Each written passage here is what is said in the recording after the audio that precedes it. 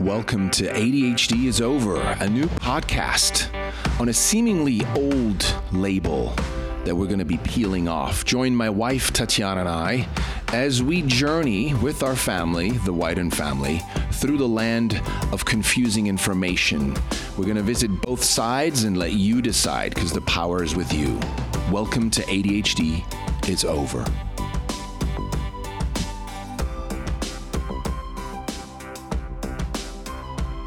Welcome back. Our guest today is Peter Gray. Peter Gray is an American psychology researcher and scholar. He's a research professor of psychology at Boston College and the author of an introductory psychology textbook. He's known for his work on the interaction between education and play and for his evolutionary perspective on psychology theory. He's the author of the best-selling book, Free to Learn: Why Unleashing the Instinct to Play Will Make Our Children Happier, More Self-Reliant, and Better Students for Life. That book is available in 18 languages around the world.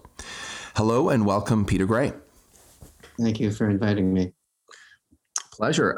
So as you can see, we had a lot of questions and talking points, and they may all go out the window because once you start talking just from your experience, we are open to hear what you have to say. And then we may have a few things we're really curious about that we can always at the end tag on. So if it's okay with you, shall we jump right in? Sure. Great. So Wonderful. We always start with asking a question. If you had to, in one word, say what ADHD is, what comes to mind? I suppose impulsivity. Got it.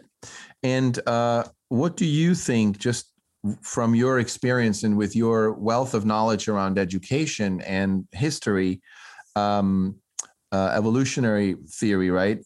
What is the cause, or what could be the cause of ADHD? Yeah, to me, the most plausible way to think about what gets labeled as ADHD is that all human beings vary in a number of personality dimensions. And there's good, from an evolutionary perspective, there's good reason why we vary in personality and in dispositions. And one of the ways that we vary is the degree to which we are impulsive, which sounds like a negative word, right? But I'm going to argue that it's not entirely negative. The degree to which we're impulsive, or the degree to which we're restrained or controlled. And, we tend to be an individualist society, people. And so we tend to think of the individual person's actions and ways of being. But of course, we evolved as part of bands, and for the most part, throughout human history, actions were taken collectively by groups of people. And if you are a group of people trying to solve a problem or trying to do anything, it's good to have people who differ from one another. So natural selection produced variation.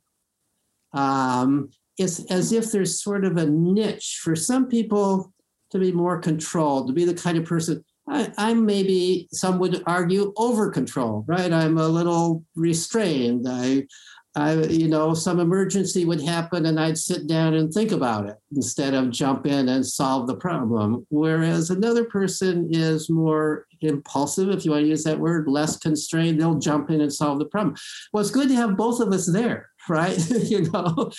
And so the point is that over the course of natural selection, we evolved.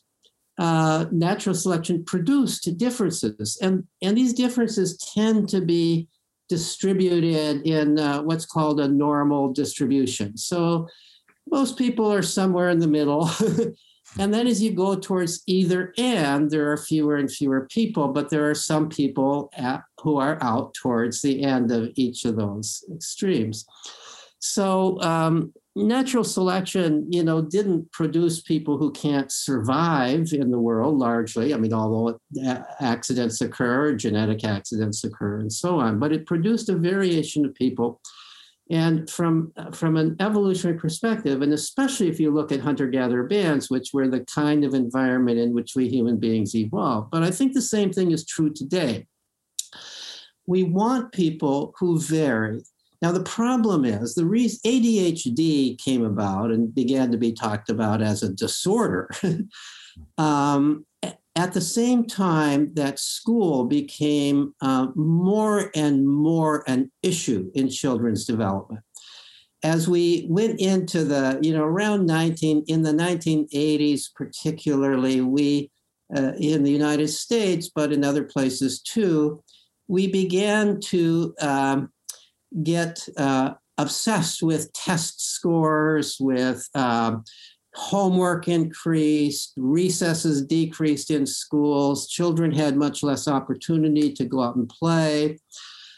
We began to believe that getting into college is the end-all and be-all of childhood, and that meant getting good grades in school. I mean, the whole society became convinced of that. Well, schools became more and more places where if you've got a personality that is towards the impulsive end, it doesn't work for you. Now, it used to kind of be okay. I mean, it wasn't, those kids always got in trouble in some ways, but there was kind of an understanding, and there was, in some sense, more of a variety of things you could do in school. There were shops, woodworking shops and all kinds of things. And it wasn't like everybody is meant to be a scholar and that there's something wrong with you if you're not meant to be a scholar, and kids had a lot more time to play and explore, so that kids who tend to need more physical activity, which is also part of the ADHD diagnostic system, had more opportunity for physical activity, and maybe they were a little more ready to settle down, and you weren't in the classroom that many hours. So no surprise. I mean, what happened is school became, the way I put it, school became an abnormal environment for children.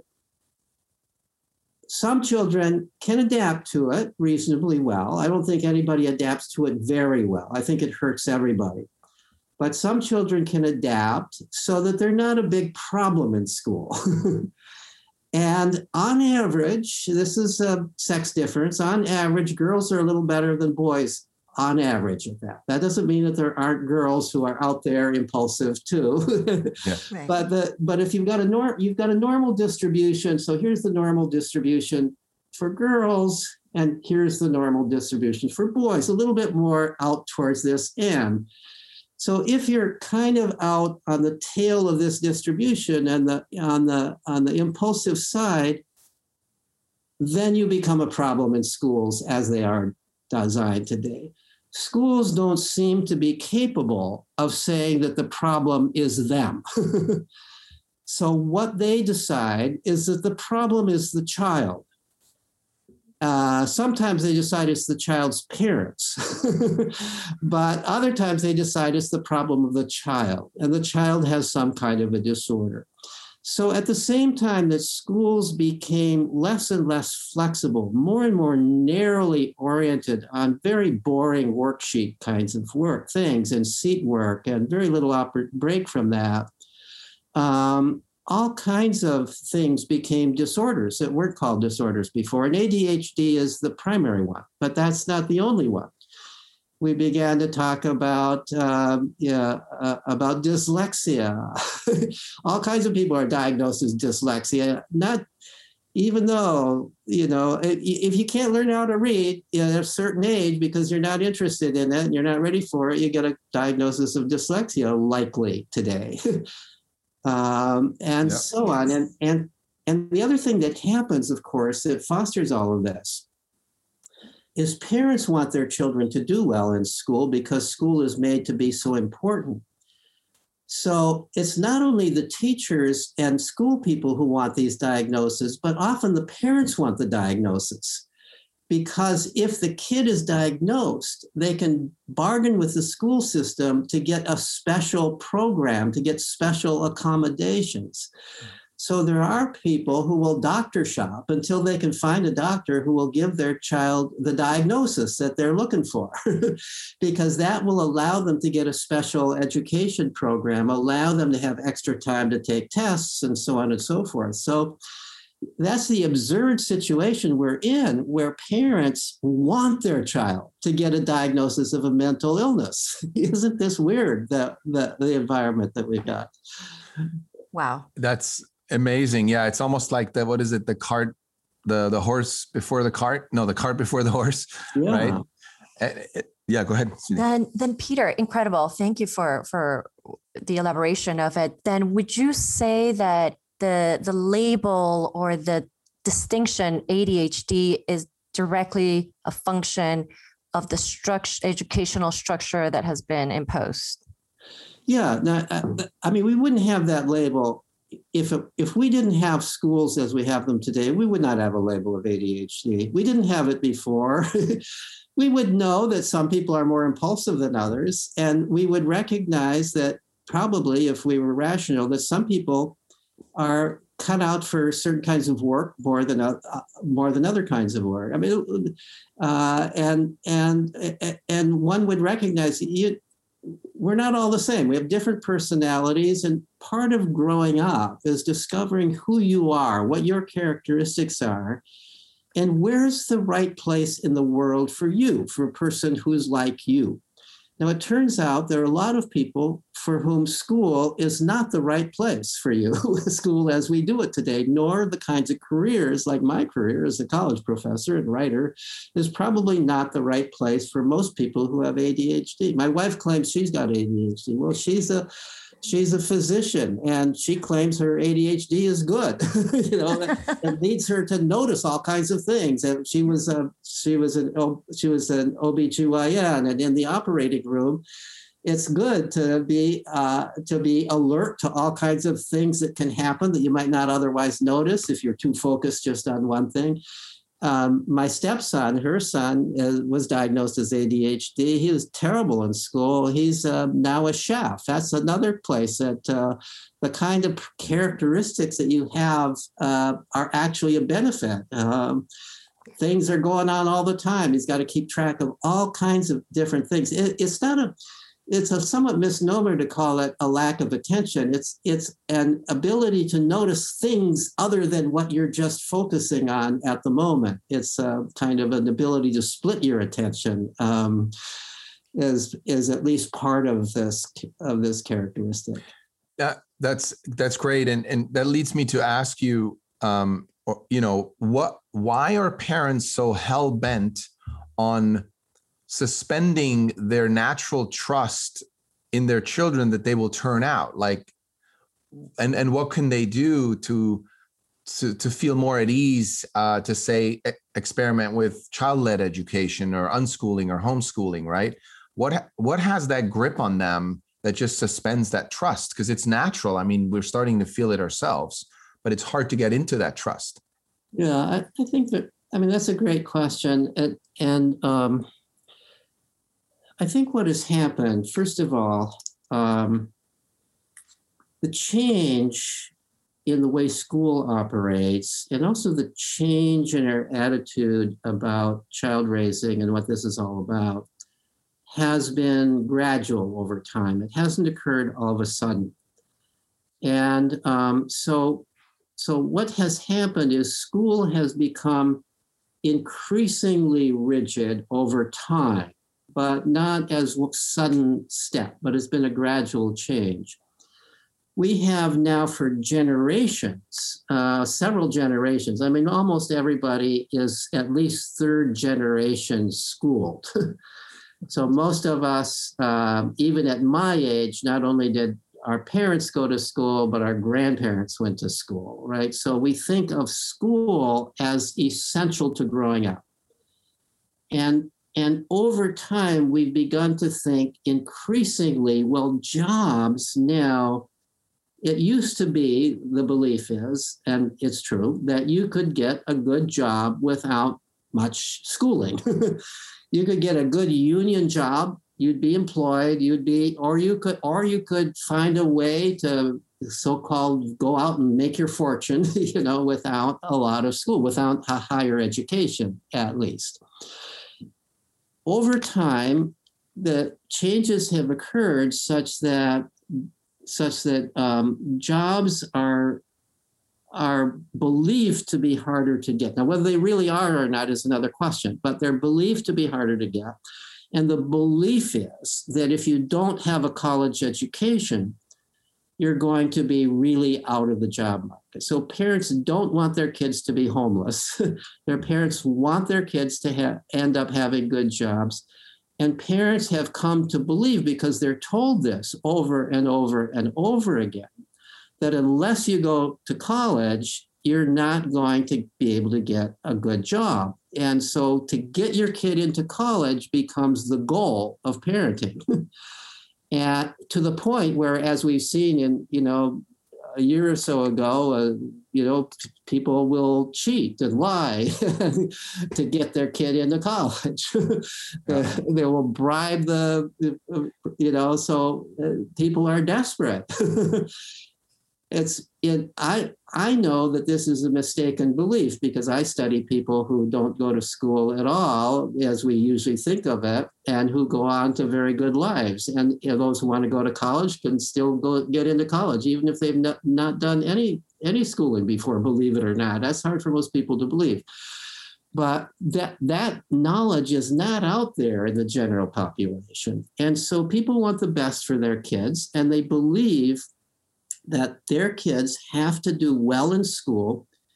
And so they hear that their kid is not doing well in school because they've got this thing called ADHD, as it's treated like it's a disease, as if you've got measles, you've got ADHD, like you would have measles or something. And it's talked about as almost like it's a medical condition, and it can be treated with a drug, right? And so they say, well, why shouldn't I treat my child with this drug and give him these advantages? And it turns out that the drug does help in terms of grades in school. And so that's another reason parents are seeking the diagnosis, so they can legally get the drug and the kids will do better in school. The drug has all kinds of harmful side effects that it varies from child to child, but the idea that being able to do well in school is so important that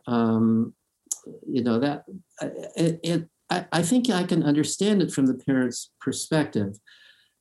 What I have more difficulty understanding is that people who should know better, people who run universities, educators, people who ought to have a broader perspective, but who are still feeding the parents the same arguments about how important it is to go to college and how important it is to do well in school. And the idea that schools need to, the other thing that began to happen is we had these international tests that compare nations in terms of how well the students are doing on the PISA tests. That then becomes further motivation for the government to be pushing test preparation, mm-hmm. And so this is all, at this higher level, all these decisions are being made about what children must do. And then parents, I have a lot of sympathy for the parents who are in this bind. They see their child is suffering in some ways. And the only thing that they hear about how they can relieve the suffering is give the child a drug so the child will do better in school, as opposed to the idea, which sounds crazy to so many people, well, why not take your child out of school and do something very different that would work better for your child? It takes a lot of courage to do that. I think it's becoming easier gradually as more and more people are doing it. And as more and more people are doing it, taking their kid out for homeschooling or for some kind of alternative schooling, more and more people recognize that other people are doing it and it's not so weird, and recognize that there are people doing it and it seems to be working out. And so I think that there is a gradual change occurring right now. More and more people are bucking the system. And I think we'll at some point reach a tipping point where the number of people who have left the system is sufficient that essentially everybody knows somebody who's done that and can see that it's been successful for them. And then they begin to think, well, it's not such a weird thing to do. It's not such a scary thing to do. I could see someone go across the street and they've got 2 kids who seem to be very happy, and they've got an older kid who's successful as an adult and who went to something very different from typical schooling. I think that's the way social change occurs, by and large. If there's a few brave people who see a new way of doing things and that it works better for them, and then that encourages a few more people to do it, and this is gradual. But then at some point, some people say it's when 10% of the population are doing it. Some people say it's when 15% of the population are doing it. You reach the tipping point where this is no longer viewed as an abnormal thing to do. None of us want to be abnormal. We all want to be normal. That's part of being a human being. Now, Peter, maybe this is a good moment to talk about the current switch to this online virtual learning, right? So through COVID, parents have been, or children have been forced to stay home and learn via screen. What do you see that's doing to children, to education, to families right now? That's in that vein of it's a new frontier, but is it the right one? Yeah. So it's interesting what has happened. So shortly after the schools were closed, actually a month after, and then again 2 months after, the Let Grow nonprofit, which I'm one of the founders of, conducted surveys of families. So schools largely closed between early March and mid-March a year ago. And in April and then again in May, we did large surveys, a large number of families with children between the age of 8 and 13 to see how they were adapting to this. And it was demographically representative of the country, racially, economically, and so on. And what we found was, contrary to what the popular press was reporting and is still reporting, what we found was that the kids were doing a heck of a lot better than most people believed they were. So one of the questions we asked in this survey of the children themselves was, are you more calm or less calm now than you were before schools closed? And twice as many said more calm as said less calm. We asked a similar question to the parents about their children. Is your child more or less stressed now? And the majority said less stressed. So here you pick up a newspaper or magazine and you read about how terrible this is for the psychiatric health of the mental health of children. And our studies showed that it seemed to result in improvement in mental health of children. There've been 2 other studies that I'm aware of, one in the UK and another one in the United States, with very similar results. In both the researchers in both of those studies said they were surprised. They had expected that mental health would decline as a result of being confined to home, all these outside of school activities being closed and so on, but mental health had improved. To me, it's no surprise. There are reasons, and clearly there are stressors that have been produced. I don't want to say that the pandemic has been a good thing. It's been a terrible thing, and for many families, it's been a very disastrous thing. And I don't want to say that all children were doing better, but on average, they were doing better psychologically than before. Is that? Do you think that's due again? Half of them that didn't want to be at school, now at least they're home, so they're doing better. But part of that group is not used to sitting down and staring at a screen, which is even more limiting than looking at a teacher, at least who's maybe walking around, right? Well, I think what we heard from them is I can do all of my schoolwork in 3 hours, and I'm free the rest of the day. Yeah, so a little bit of a relief. Right. So it's little bit of a relief. And so one of the questions we asked was, are you looking forward to getting back to school?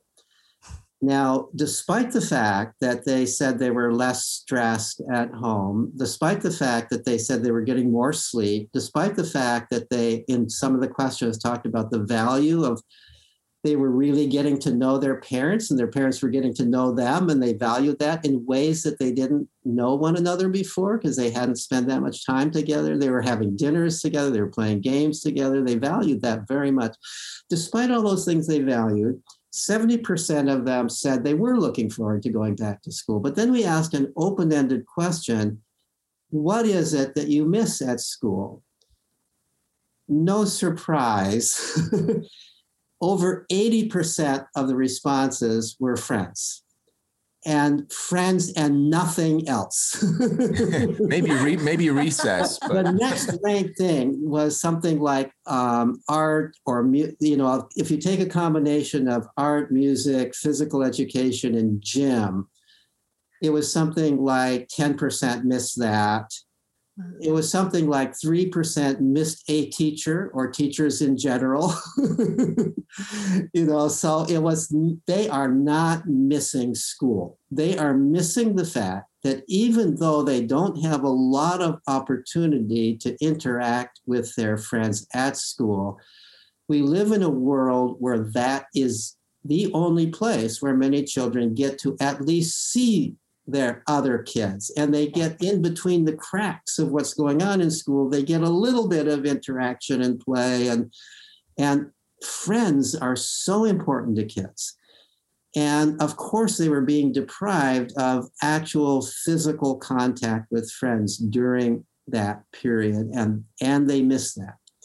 And that undoubtedly was adding to some mental distress, but that whatever that added was more than compensated for by not going in terms of their overall happiness was more than compensated by the fact that they didn't have the stress of schoolwork to the degree. Now, your question about online schooling, I think this has had an interesting effect. One thing that we know, at least if the Gallup poll is correct, that there was a huge spike in actual homeschooling.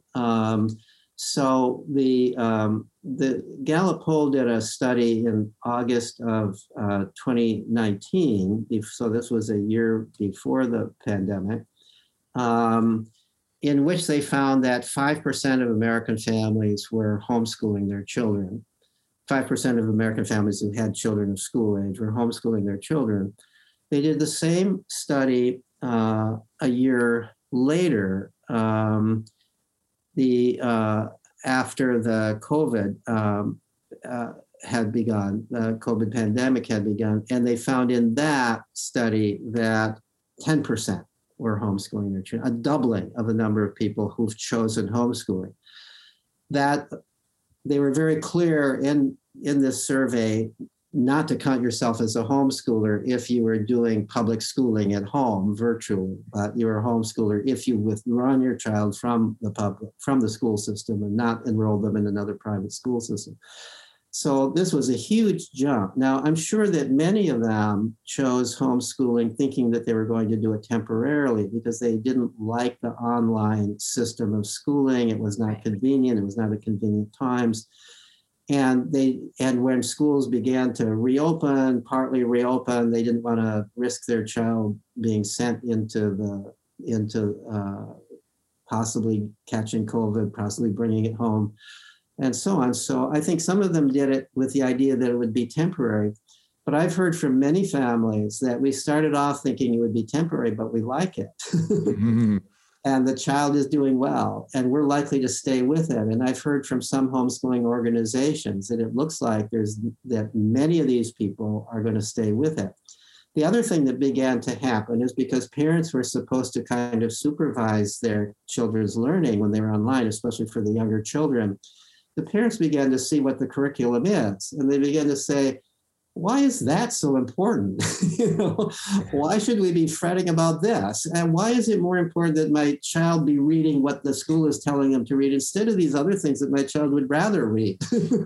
Why? I don't see the advantage. They began to actually question the school system in ways that they hadn't. And so by kind of bringing the school curriculum into the living room, into the family's living room, the family could kind of examine it and say, well, we could do better than that. We don't really need, and we could do it in a way that's more oriented towards our own kid. Of course, schools can't do that. They've got to develop a curriculum. I mean, one of the problems that, the teachers have my sympathy in this regard is that they have to try to develop a curriculum that in theory would work for everybody. Of course, that's impossible, Exactly. But even if you're not an unschooler, even if you're a homeschooler, you can't help but know who your child is. And if you're kind of working with your child to work out a curriculum, you could work it out in a way that's of interest to your child and of interest to you as the parent. And it works better. So that's great. A lot of parents were discovering that.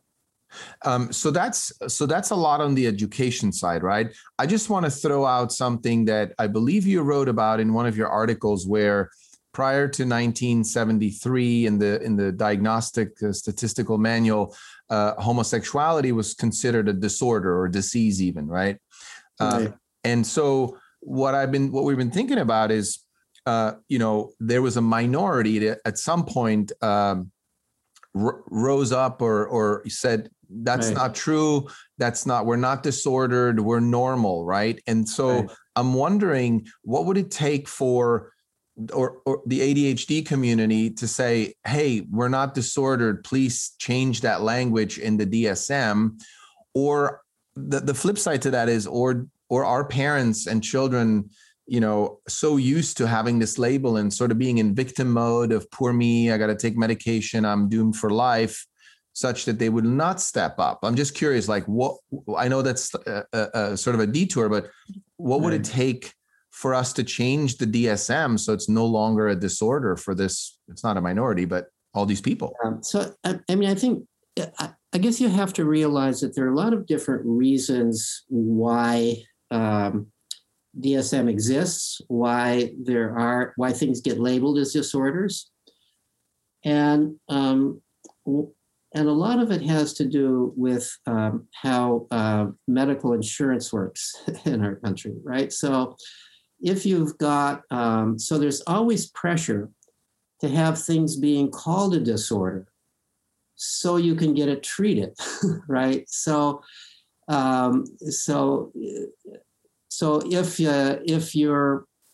if I'm depressed, if I feel sad and something has happened, I've been divorced, or I've going through a grief process, and I go and I'm in this state where I really need some help talking to this, so I go to a psychotherapist for help. If the psychotherapist gives me a diagnosis of major depression, the insurance company will pay for it. Otherwise, I've got to pay for it out of my pocket. So now let's take the example of a parent whose kid is not doing well in school. And the parent comes to the understanding that there's a drug that would help that kid do better in school. That parent is very happy that there's an ADHD diagnosis, and maybe the kid is too. That now there's an excuse for why you're not doing well in school. You've got this characteristic. It's not your fault. It's not the parent's fault. This is just, I happen to have been born with this characteristic. And that means that I get special treatment. That special treatment might be more time to take the test. It might also mean that I get a prescription to this drug, which, as I've said, is a little bit like taking steroids if you're an athlete, right? It boosts you, it does. You do better in school. So whenever I write an article, when I wrote those blog posts about the problems with the diagnosis, the reason that, who are the people who are most angry with me? The people who have ADHD. Yep. They say this is a real thing. Now, not all of them by any means, but there is a core number of them. And there are also organizations of ADHD people, not surprisingly, that get financial backing from the drug companies that are proselytizing for the importance. They claim that it's underdiagnosed, that we,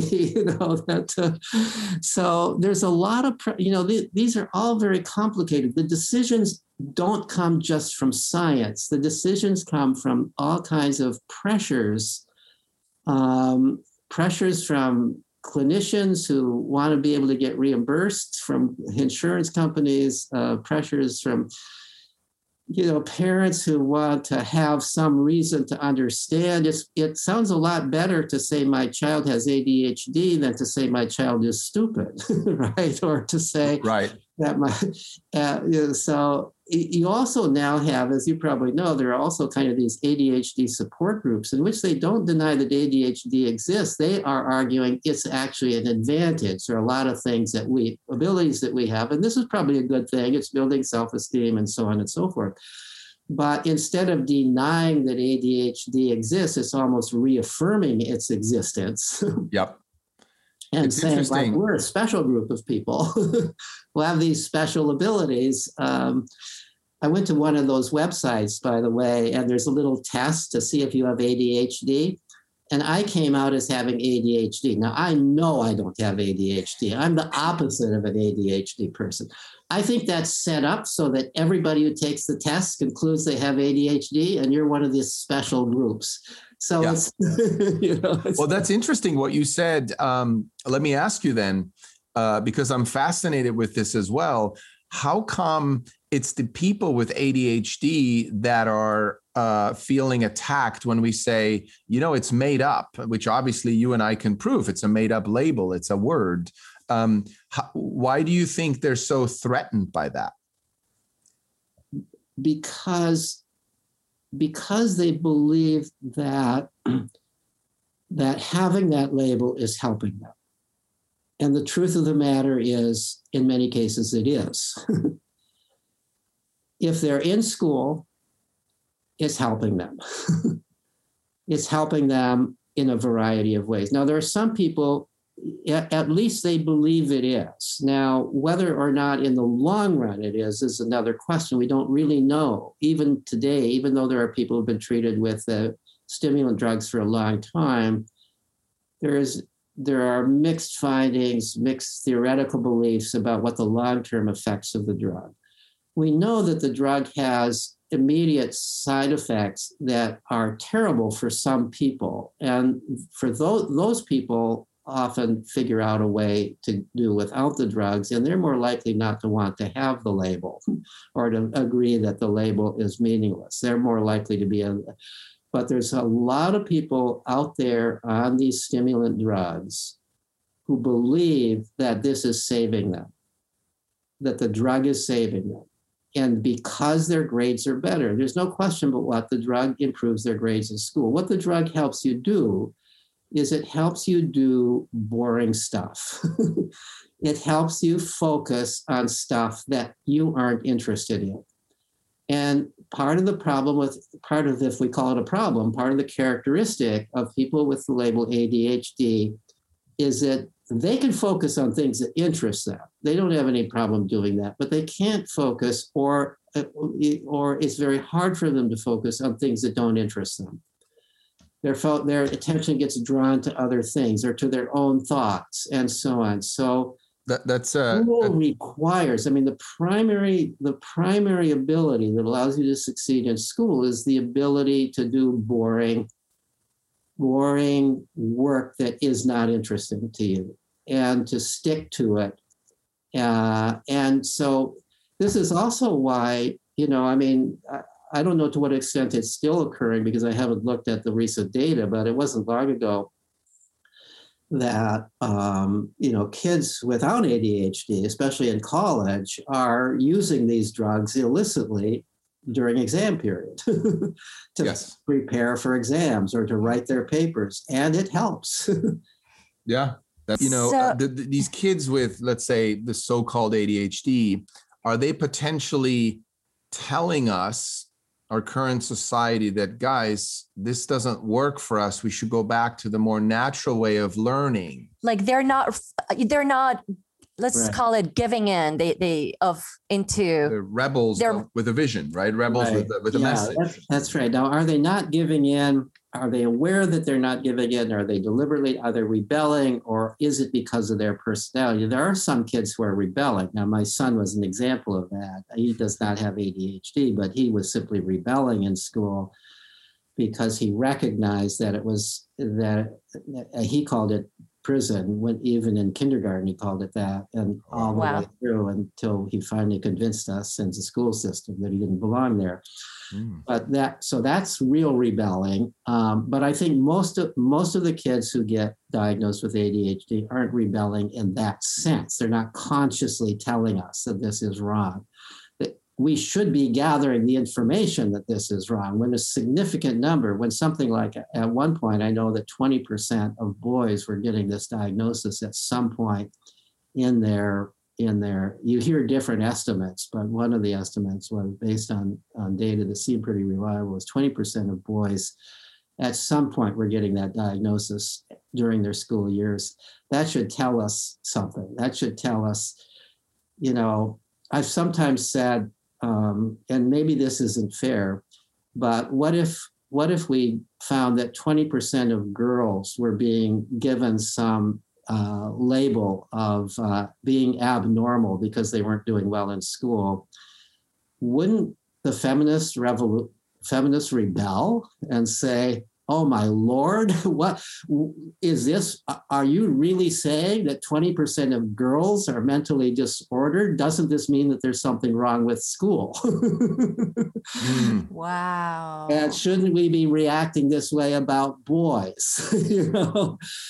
We are now in a world where boys are really at a disadvantage in school. They're now and I think it's because they're more impulsive. There are fewer boys graduating from high school. There are fewer boys going on to college than girls. But we don't have the same kind of, quote, masculinist perspective that would allow us to say that. So we just say, we continue to say that these boys are disordered, rather than say that this should be a sign that there's something wrong with our school system. Well, maybe you and I could start that movement. The real thing that's wrong isn't that it's discriminating, by sex. The real thing that's wrong is it has narrowed the criterion of it's trying to put, everybody through the same square hole. It turns out that girls are a little more likely to be able to get through that square hole than boys are.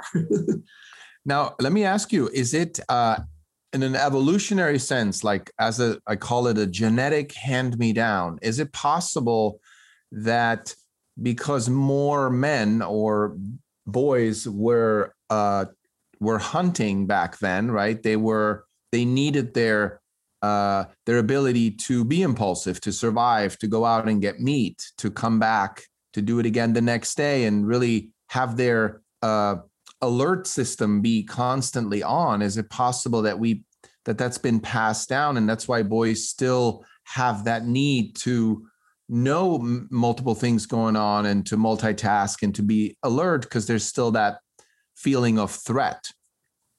I think that's right. The way that evolutionary psychologists would talk about this, we know in various kinds of ways, and this is true for all mammals, or almost all mammals, not just humans, the male is a bigger risk taker than the female on average.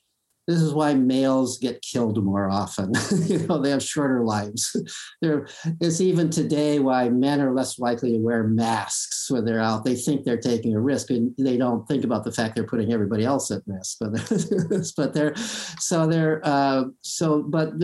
generally speaking, and from an evolutionary perspective, the reason that the male is the bigger risk taker and the female the less risk taker is because females bear children. And females typically throughout history, among most mammals, including human beings, take more responsibility for caring for children than the males do.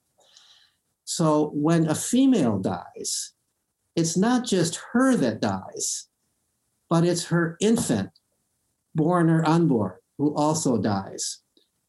So it makes more sense that the male take the risk, makes more evolutionary sense in terms of survival of the genes. So yeah, to simplify this, imagine a married couple and the woman is pregnant and has an infant.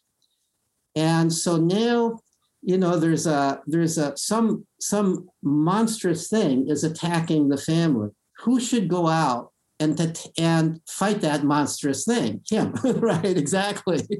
Because you've only lost him. I'm a tool. Say it that way. But if you go, you've lost that unborn baby as well, and you've made it really hard for that infant who's maybe still nursing. And historically, infants nursed until 3 or 4 years old among hunter-gatherers. You've lost that.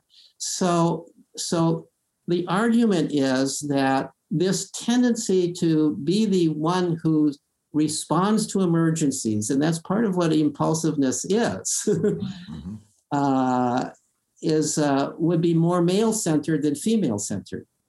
Yeah, that makes sense. Yeah. And now a follow-up question to that is, this is a theory we're exploring, is that nowadays we don't have necessarily the bears and the dragons coming at us, but there's a lot of what I call traumatic events in a child's life, right? Like a divorce or physical abuse, mental, whatever, lots of abuse and not just trauma, but stress that's coming at our children, at the mothers.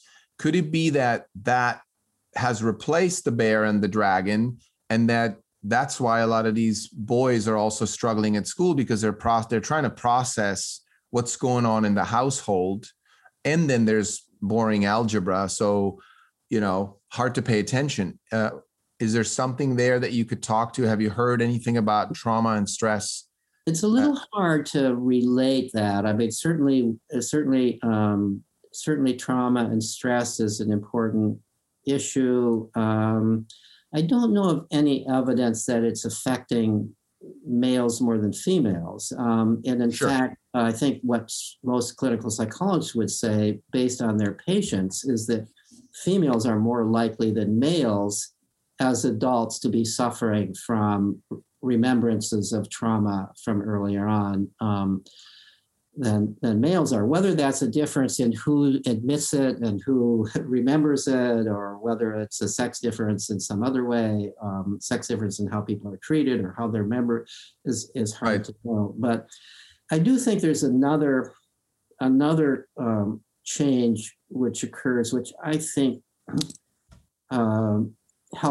may very well help explain the rise in ADHD, and perhaps can also help explain why it's more often boys than girls.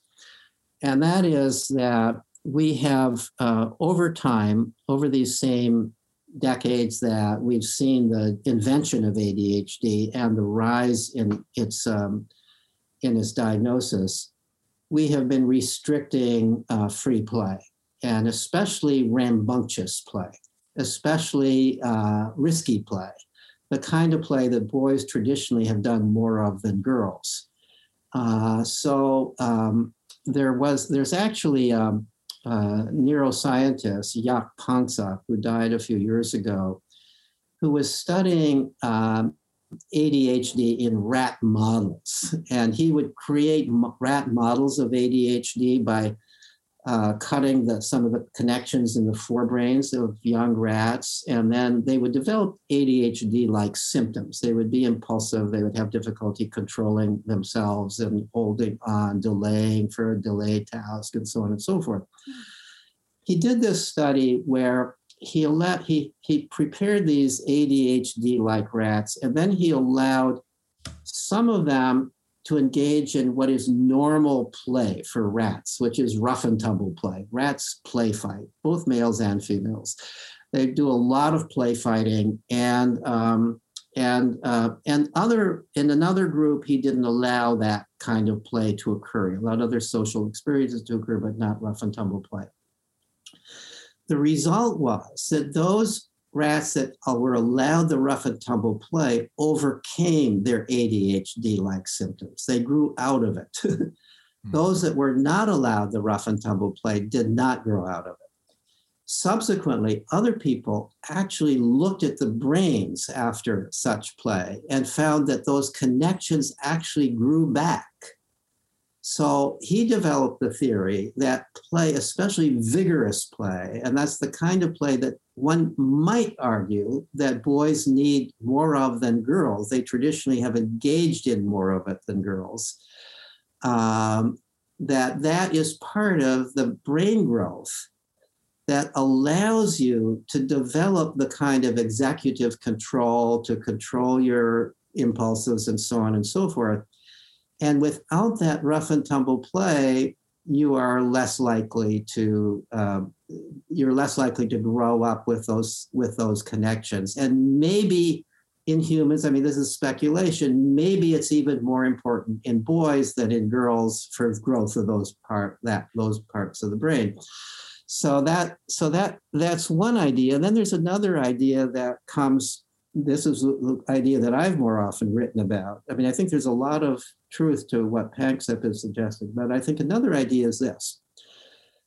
One of the things we know about play that play is how children learn to control their impulses. We think of play as, kind of spontaneous and free, but it is freely chosen, and in that sense is spontaneous and free, but it's never free form. It always has rules. It always has structure.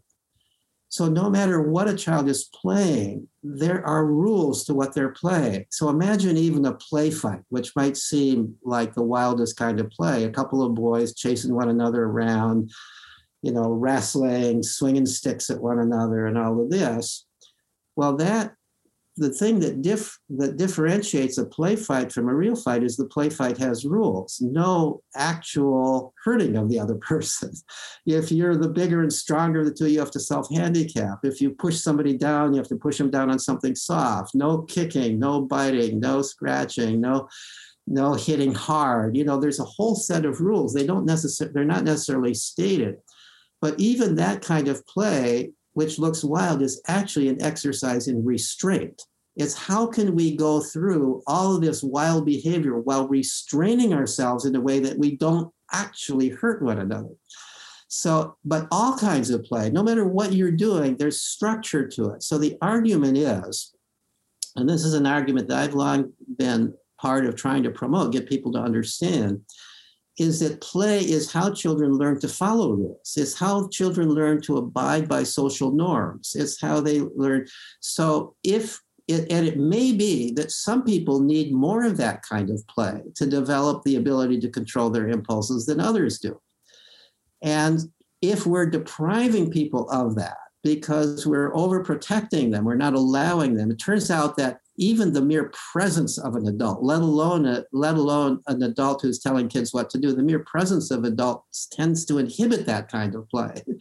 So back in the days when I was a kid, we played almost all the time with no adults around. Now there almost always are adults around, and that kind of play gets inhibited and sometimes explicitly prevented because the adults believe that it's fighting or it's harmful or it's bullying or it's this or that, or it's dangerous. Somebody's going to get hurt. And so I think it's quite plausible that our restrictions on play is in fact causing some increase in impulsiveness, because we're not allowing children to go through their normal ways of learning how to deal with their impulsiveness. Now, this might be a good moment to ask you, because like many parents that are going to be curious to hear from you about video games, right? And not just video games as play, but also video games as social interaction with their peers, their friends online. They can talk to each other. They play in teams, right? Right. So besides the physical benefits of exercise or running around or being out in the sun, is it possible that video game play is actually made out to be more of a villain than it is? Could it actually still contribute to kids feeling like they're playing, there's limits, there's rules, and they're interacting with their friends, right? This will be a surprise to many people, but the research evidence is that video games serve many of the same functions as other kinds of play. In fact, it used to be if you kind of Google, harmful effects of video games, you come up with a whole list of things. If you try to actually find the evidence for that list, you don't find it. I've tried. You don't find, so among other things, there are people who've argued that the advent of video games is one of the reasons for the increase in ADHD. In fact, there are now people recommending video games as a treatment for ADHD. I mean, first of all, there's no logical reason why video games would promote ADHD. I mean, it requires tremendous attention,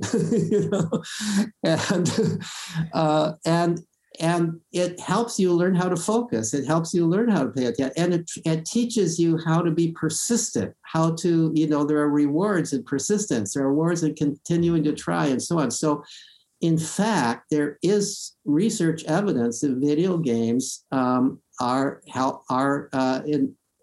valuable as treatment for ADHD. The same is true for some of the other things that kids have been diagnosed with. It turns out that there's some research that shows that video games work as well for treatment of dyslexia as do the programs that have been deliberately developed to teach children with dyslexia how to read. And so the video, at every turn, video games also, there's no question about what video play promotes intelligence of the kind that's tested on IQ tests. The first observation was that kids who play a lot of video games have higher IQs on average than those who play fewer. Now that's a correlation. It could just be that kids who have high IQs are more interested in video games than other kids. But they've done studies where you take kids who don't play video games. Largely, this is done with college women because it's hard to find boys and men who don't play video games in this day and age. So you take people who don't play video games as part of the study. If you're in the experimental group, you have to play certain video game for a certain number of hours a week for maybe 6 weeks.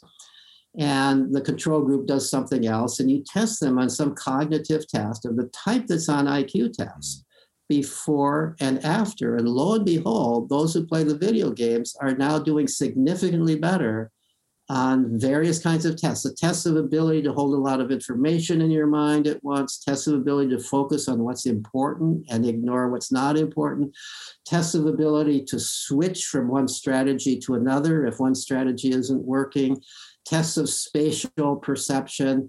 All of these kinds of things have been shown to improve with video games. The other thing, and this is even more surprising to many people, is that I'll quote one study, which is in my mind perhaps the most convincing study. This was a study done by, among other institutions, Columbia University School of Mental Health, collaborating with some other institutions abroad. So this was a multinational study of something like 6,000 children between the age of 6 and 11. And by asking the parents, they quantified how many hours a week each child was playing video games. And then by asking the teachers and by looking at grades in school and other things, they assessed the social competence of the child as rated by the teacher, the number of friends the child had as rated both by the teacher and the parents, the emotional maturity of the child, and how intelligent the child is, kind of based on these.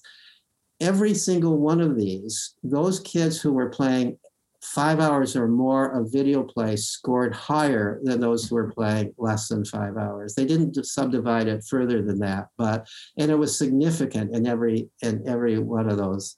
So the way I look at it is that in terms of the social development, if you're not playing video games today, and you're a kid, you're kind of out of it socially, right? I mean, this is what kids are doing. This is what they're talking about. This is the kids' world. And so you're kind of out of it. And I think that's why you would have fewer friends. I mean, if you're not playing video games, it's why you would be less socially comfortable. There's a lot of the game. Many of the games are social, of course, these days. You're playing online with other kids. You're talking about these games with your actual friends, even when you're not playing them physically together. Yep. You're and many of the same kinds of skills are involved, and many of the same emotional learning is involved. Is it fair to say that perhaps where this whole addiction or out of control video gaming comes from is more like if the family life or if the harmony, the balance in the household is off and the child uses it to escape that, right? It's almost that then it becomes an escape versus a true engagement, an inspired engagement to play and have fun. Is that potentially the other side, the flip side to it? Is that I think there are some cases for which that's true. So for example, now some people have looked at the relationship. So one of the questions that researchers have asked is, are kids who play video games more depressed or less depressed than kids who don't play video games? Now, the overall research is that they're less depressed. Kids who play video games are less depressed. But you can find a certain number of kids who are depressed and who are playing video games, and the video games are not helping them get out of their depression. You can also find the same for adults, by the way. And in fact, most of the studies are with adults. There are depressed adults who play a lot of video games. There are also depressed adults who are on social media a lot. And so the result is people begin to think, well, the depression must be caused by the video game or caused by being on social media. But the studies, the more clinically oriented studies, have generally concluded the reverse. The reason they're on playing video games so much or on social media so much is that's the only way they can interact with other people. They're not, if you're really depressed, you're not getting out of the house. Even before COVID, you weren't getting out of the house. You don't feel up to other things. But the video game is something that you can enter into and you can do. It's not solving your problem because the problem lies elsewhere.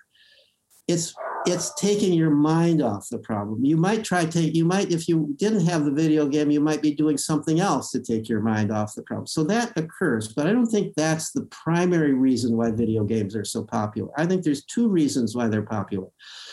One is they're really fascinating. There's no end to how difficult they are. Any game becomes boring when it becomes too easy, but video games can never become too easy because you can go to higher and higher levels and more complex games. As they become social, they become more interesting. They're socially connected. So nobody's ever developed games that are more fascinating than video games are and more variable than video games are. I mean, think of chess as like just one game. But the video thing, there's no limit, and it's actually far more creative than chess. So very few people complain about their kids playing chess. But video, and if you're not complaining about that, you ought to not complain about your kids playing video games. So that's part of it. They are. So when people say they're addictive, it's because, you like to do them. And then the other reason is that for many children, this is the only way they're allowed to play. Even though there's a stigma about playing them, it's the only way they're allowed to play. They're not allowed out of the house. It's the only way they're allowed to play away from adults, the only way they're allowed to engage in true play. Children need to play with other children without adults looking over their shoulder and telling them what they're doing and inhibiting them. And the only way that many children can do that today is online. Mm-hmm. So if you tell children you can't go out to the park and play with your friend, then you'll play with your friend online. Right. There was a study some years ago. I quote it in I give the actual data in my book, Free to Learn. And that was written about 8 years ago, or 9 years ago. So the study is probably 10 years old, but it was a study done online. So all the kids who responded to this survey had computers. They were responding on computers. And the question to these kids was, right now, if you had a choice between going out and playing with your friends in the park or playing your favorite video game, which would you choose? And over 80% said they would choose to play in the park, but that's not possible. So this is the bind we've put children in. We don't allow them to go out and play in the park with their friends as we used to. So they play with their friends in the only way they are allowed. And then we try to stop them from that. Wow. You had a question, right? Well, Peter, my mind is blowing up here. I'm still processing everything you're saying. Because my burning question, and I feel you've tapped into it, but I'd love to get additional input. So as an unschooling mother, right, we're unschooling our son, and who we believe in child-led, play-based education. He has the freedom to go out and play whenever he wants and chooses to, yet he loves his video games. And if it was up to him, he would be there more than 8 hours a day. If it was up to him, he would stay there for as long as he could. And we many times have allowed him. He's built such strong connections with friends there. Right. Yet if it was up to him, he would be there for a very long time. So as allowing child-led, as we follow child-led education, is that okay to do? Right. Like a Sudbury kind of model where go ahead, play video games all day. Right. Are they so convinced that that's completely fine and that will turn out as a great adult? Is it an experiment still, or are there enough studies that Sudbury says like, oh no, we know even video games, like you said, are play, and don't worry, they'll grow out of it? Yeah, it's hard to say that there are studies. I wish there were, but there are certainly reports. I mean, where video games have been around long enough that there are kids who've grown up playing video games. There was, at one point, I don't know if it's still true, at one point, the homepage of the Sudbury Valley School, there was a little video by a guy, a young adult, who said, I forget how many years he said, I did nothing but video games at Sudbury Valley, nothing but video games. And then he talks about how he went on and what he's doing now and how the things he learned in video games have helped him in life and so on and so forth. So there are these kinds of case reports. I don't actually know of anybody who was in the situation of just playing video games all the time and then went on to be a life failure. But maybe there are such people. I don't know. Maybe they're not the ones who come up and talk about themselves. So I really don't know. What I can say at Sudbury Valley, and I think that this reinforces to some degree the point I was just making, is although there are some kids who spend the great majority of their time playing video games, that's not all the kids, and that's not even most of the kids. The difference between what happens at Sudbury Valley is there's this wonderful outdoor area. There's a forest nearby, there are rocks to climb, and there are always kids outdoors. There are always kids outdoors. So you go outdoors and there will be kids to play with. When I was a kid in the 1950s, no matter where you lived, you could go outdoors and there's kids to play with. kids aren't, we fool ourselves if we believe that kids are just interested in the outdoors. They're not particularly interested in the outdoors. Some kids are, but I think that's an acquired taste. What kids are interested in innately is other kids. They want other kids to play with, and they want friends to play with. If their friends are outdoors playing, that greatly increases the chance that they will go outdoors playing. So, that makes sense. Yeah. We live in a world where, and I hear this from parents all the time, I want my kid to go outdoors and play. I want to be the old-fashioned mom who says, "Get out of the house, come back when the street lights are on." Yep. You know? Dinner's ready. Yep. I want to be that kind of mom, but I send my kid out, and within 5 minutes he wants to come back in, or he's on his device outside, and it should not be any surprise to us if that's the case, if there's not other kids to play with. Yeah. And I also think that siblings aren't enough, generally speaking. Sometimes they are, but siblings are a little different case than friends who are not your siblings. Yeah.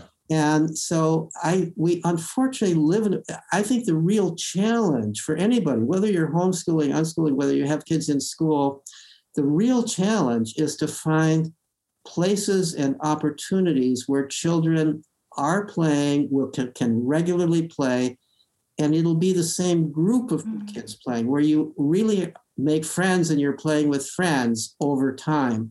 That's the natural environment for a child to develop in. And that environment has pretty much been destroyed in our modern society. And the only way it's preserved is online. I've written, one of my blog posts is on the culture of childhood. The culture of childhood used to be a big topic for sociologists to study. You would go into a community and you'd find there's two cultures there. There's the adult culture and there's the child's culture. And the child's culture is separate from the adult culture. It bears relationship to the adult culture. But children are growing up in a child's culture where they're spending huge amounts of time with other children away from adults. This is sort of normal. This is what happens in the hunter-gatherer band. This is what happens in traditional societies. And this is what happened in America in the 1950s when I was a kid too.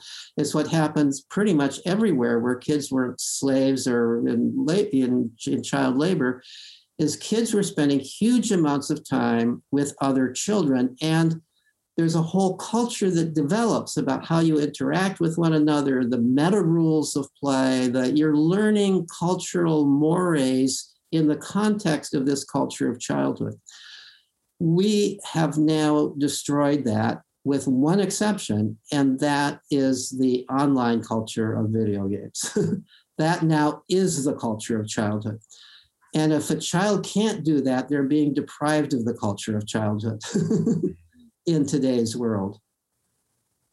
Amazing. Wow, that's amazing. Amazing. I know, obviously, you want to watch our time. If you have another 15 minutes, you have another 15 minutes. Yeah. Perfect. So just a couple of things that you mentioned in some of your blog posts was the executive functions, how it relates to inhibition and impulsivity. And then there's the Y chromosome and then dopamine. If there's a way, if you want to string them together or something about your experience or your knowledge around, especially that Y chromosome that we talk about, one of the biological characteristics that predisposes for ADHD in the school environment is that chromosome, right? Well, really, we already talked about that. That was simply a way of saying that being a male is predisposed. Got it. I'm not arguing that we found an ADHD gene on the Y chromosome. I'm just arguing that the one thing we know, whatever it is about inheriting that Y chromosome, that leads to your development to be more risk-oriented and less risk-averse, more impulsive. That's the big part of it. Got it. Yep. Yeah. So, but perhaps dopamine is simply that. So one thing we know is that these stimulant drugs promote the secretion of dopamine. They act in the same way that all kinds of abuse drugs do in that sense, and we don't really know what the long-term consequences of that are. There is no particular reason to think that dopamine as a neurotransmitter is somehow part of the. Well, I guess some people would argue this. So here's what we know: that those forebrain connections that I mentioned before, that from the forebrain to the more limbic areas of the brain, that we know that those connections are important in controlling impulses. This is also where executive control is part of executive function. Executive control really is a term for being able to control your impulses, being able to stop and think about what you're doing rather than to jump in and do it. And so we know that some of those neurons use dopamine as the neurotransmitter. And so part of the rationale for why these stimulant drugs work is that they activate that set of neurons that use dopamine. One of the concerns is that one of the things we know about many drugs is that the brain adapts to the drug in such a way that the brain becomes dependent on the drug. And then you have sort of withdrawal symptoms. Now, there's no obvious immediate withdrawal symptoms from going off of these stimulant drugs that are used to treat ADHD. But there are some people who argue that because the dopamine is being stimulated artificially in this way, the growth of the natural mechanisms that would produce the dopamine is being shut off and inhibited. And the result of that is you're prolonging, basically, I should back up and say all children are more impulsive than adults are. And part of maturity, part of development is growing those connections that lead you to control your impulses and also learning to control your impulses. Well, maybe the drugs are preventing the growth of that so that you never grow out of it. We're seeing more and more adults who are ADHD. Now, at least some of those adults are people who were diagnosed early on and they've been taking the drug since childhood. Would they have grown out of it if they were not taking the drug is an interesting question. We need more studies of that. That's amazing. Yeah. Wonderful. I know you have to go, and I just want to express our gratitude for you taking the time to share with us your experience and the wisdom. And I know it'll make a big difference for a lot of parents listening to this. And hopefully we may do a follow-up down the road, but we just really appreciate your time and having been able to meet you. Peter, incredible. Thank you. Thank you. Thank you. We'll keep you posted. Yeah. And nice to meet you. Be well. And Peter, if there is, as a closing, one thing that you could leave parents with, as in what to do for their children, with their children. One thing. Listen to them. Listen to them. Trust them. Beautiful. Let them play. Right? Great. Thank you, Peter. Okay. Be well. Bye-bye. All right. Take care. Thank you, Peter. Bye.